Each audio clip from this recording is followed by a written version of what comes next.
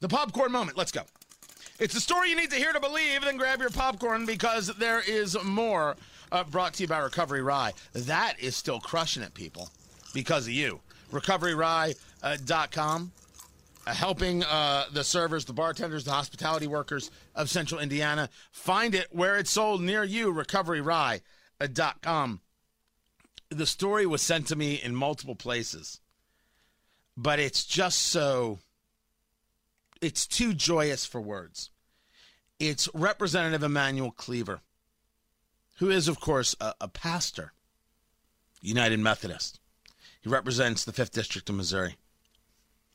And he's doing a prayer yesterday for the House of Representatives. Of course, they met yesterday. They voted in Nancy Pelosi as Speaker of the House. She got 216 votes. It was razor thin. The Republican, Kevin McCarthy, got 209. I mean, that's razor thin. Just so we're all clear. And I want you to hear Emanuel Cleaver's prayer. May the God who created the world and everything in it bless us and keep us. May the Lord make his face to shine upon us and be gracious unto us. May the Lord lift up the light of his countenance upon us and give us peace.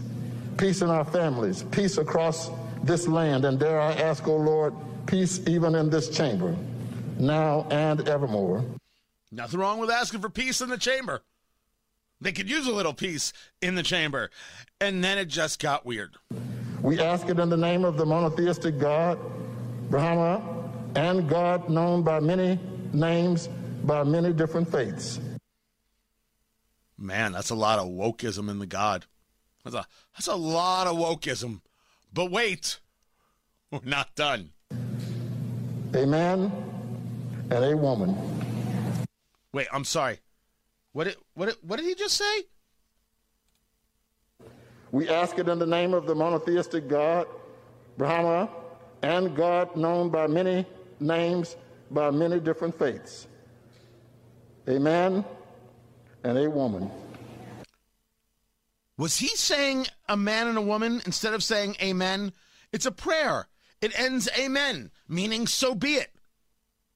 And he decided, because he was in the woke headspace, the pastor, Emanuel Cleaver, amen, and a woman.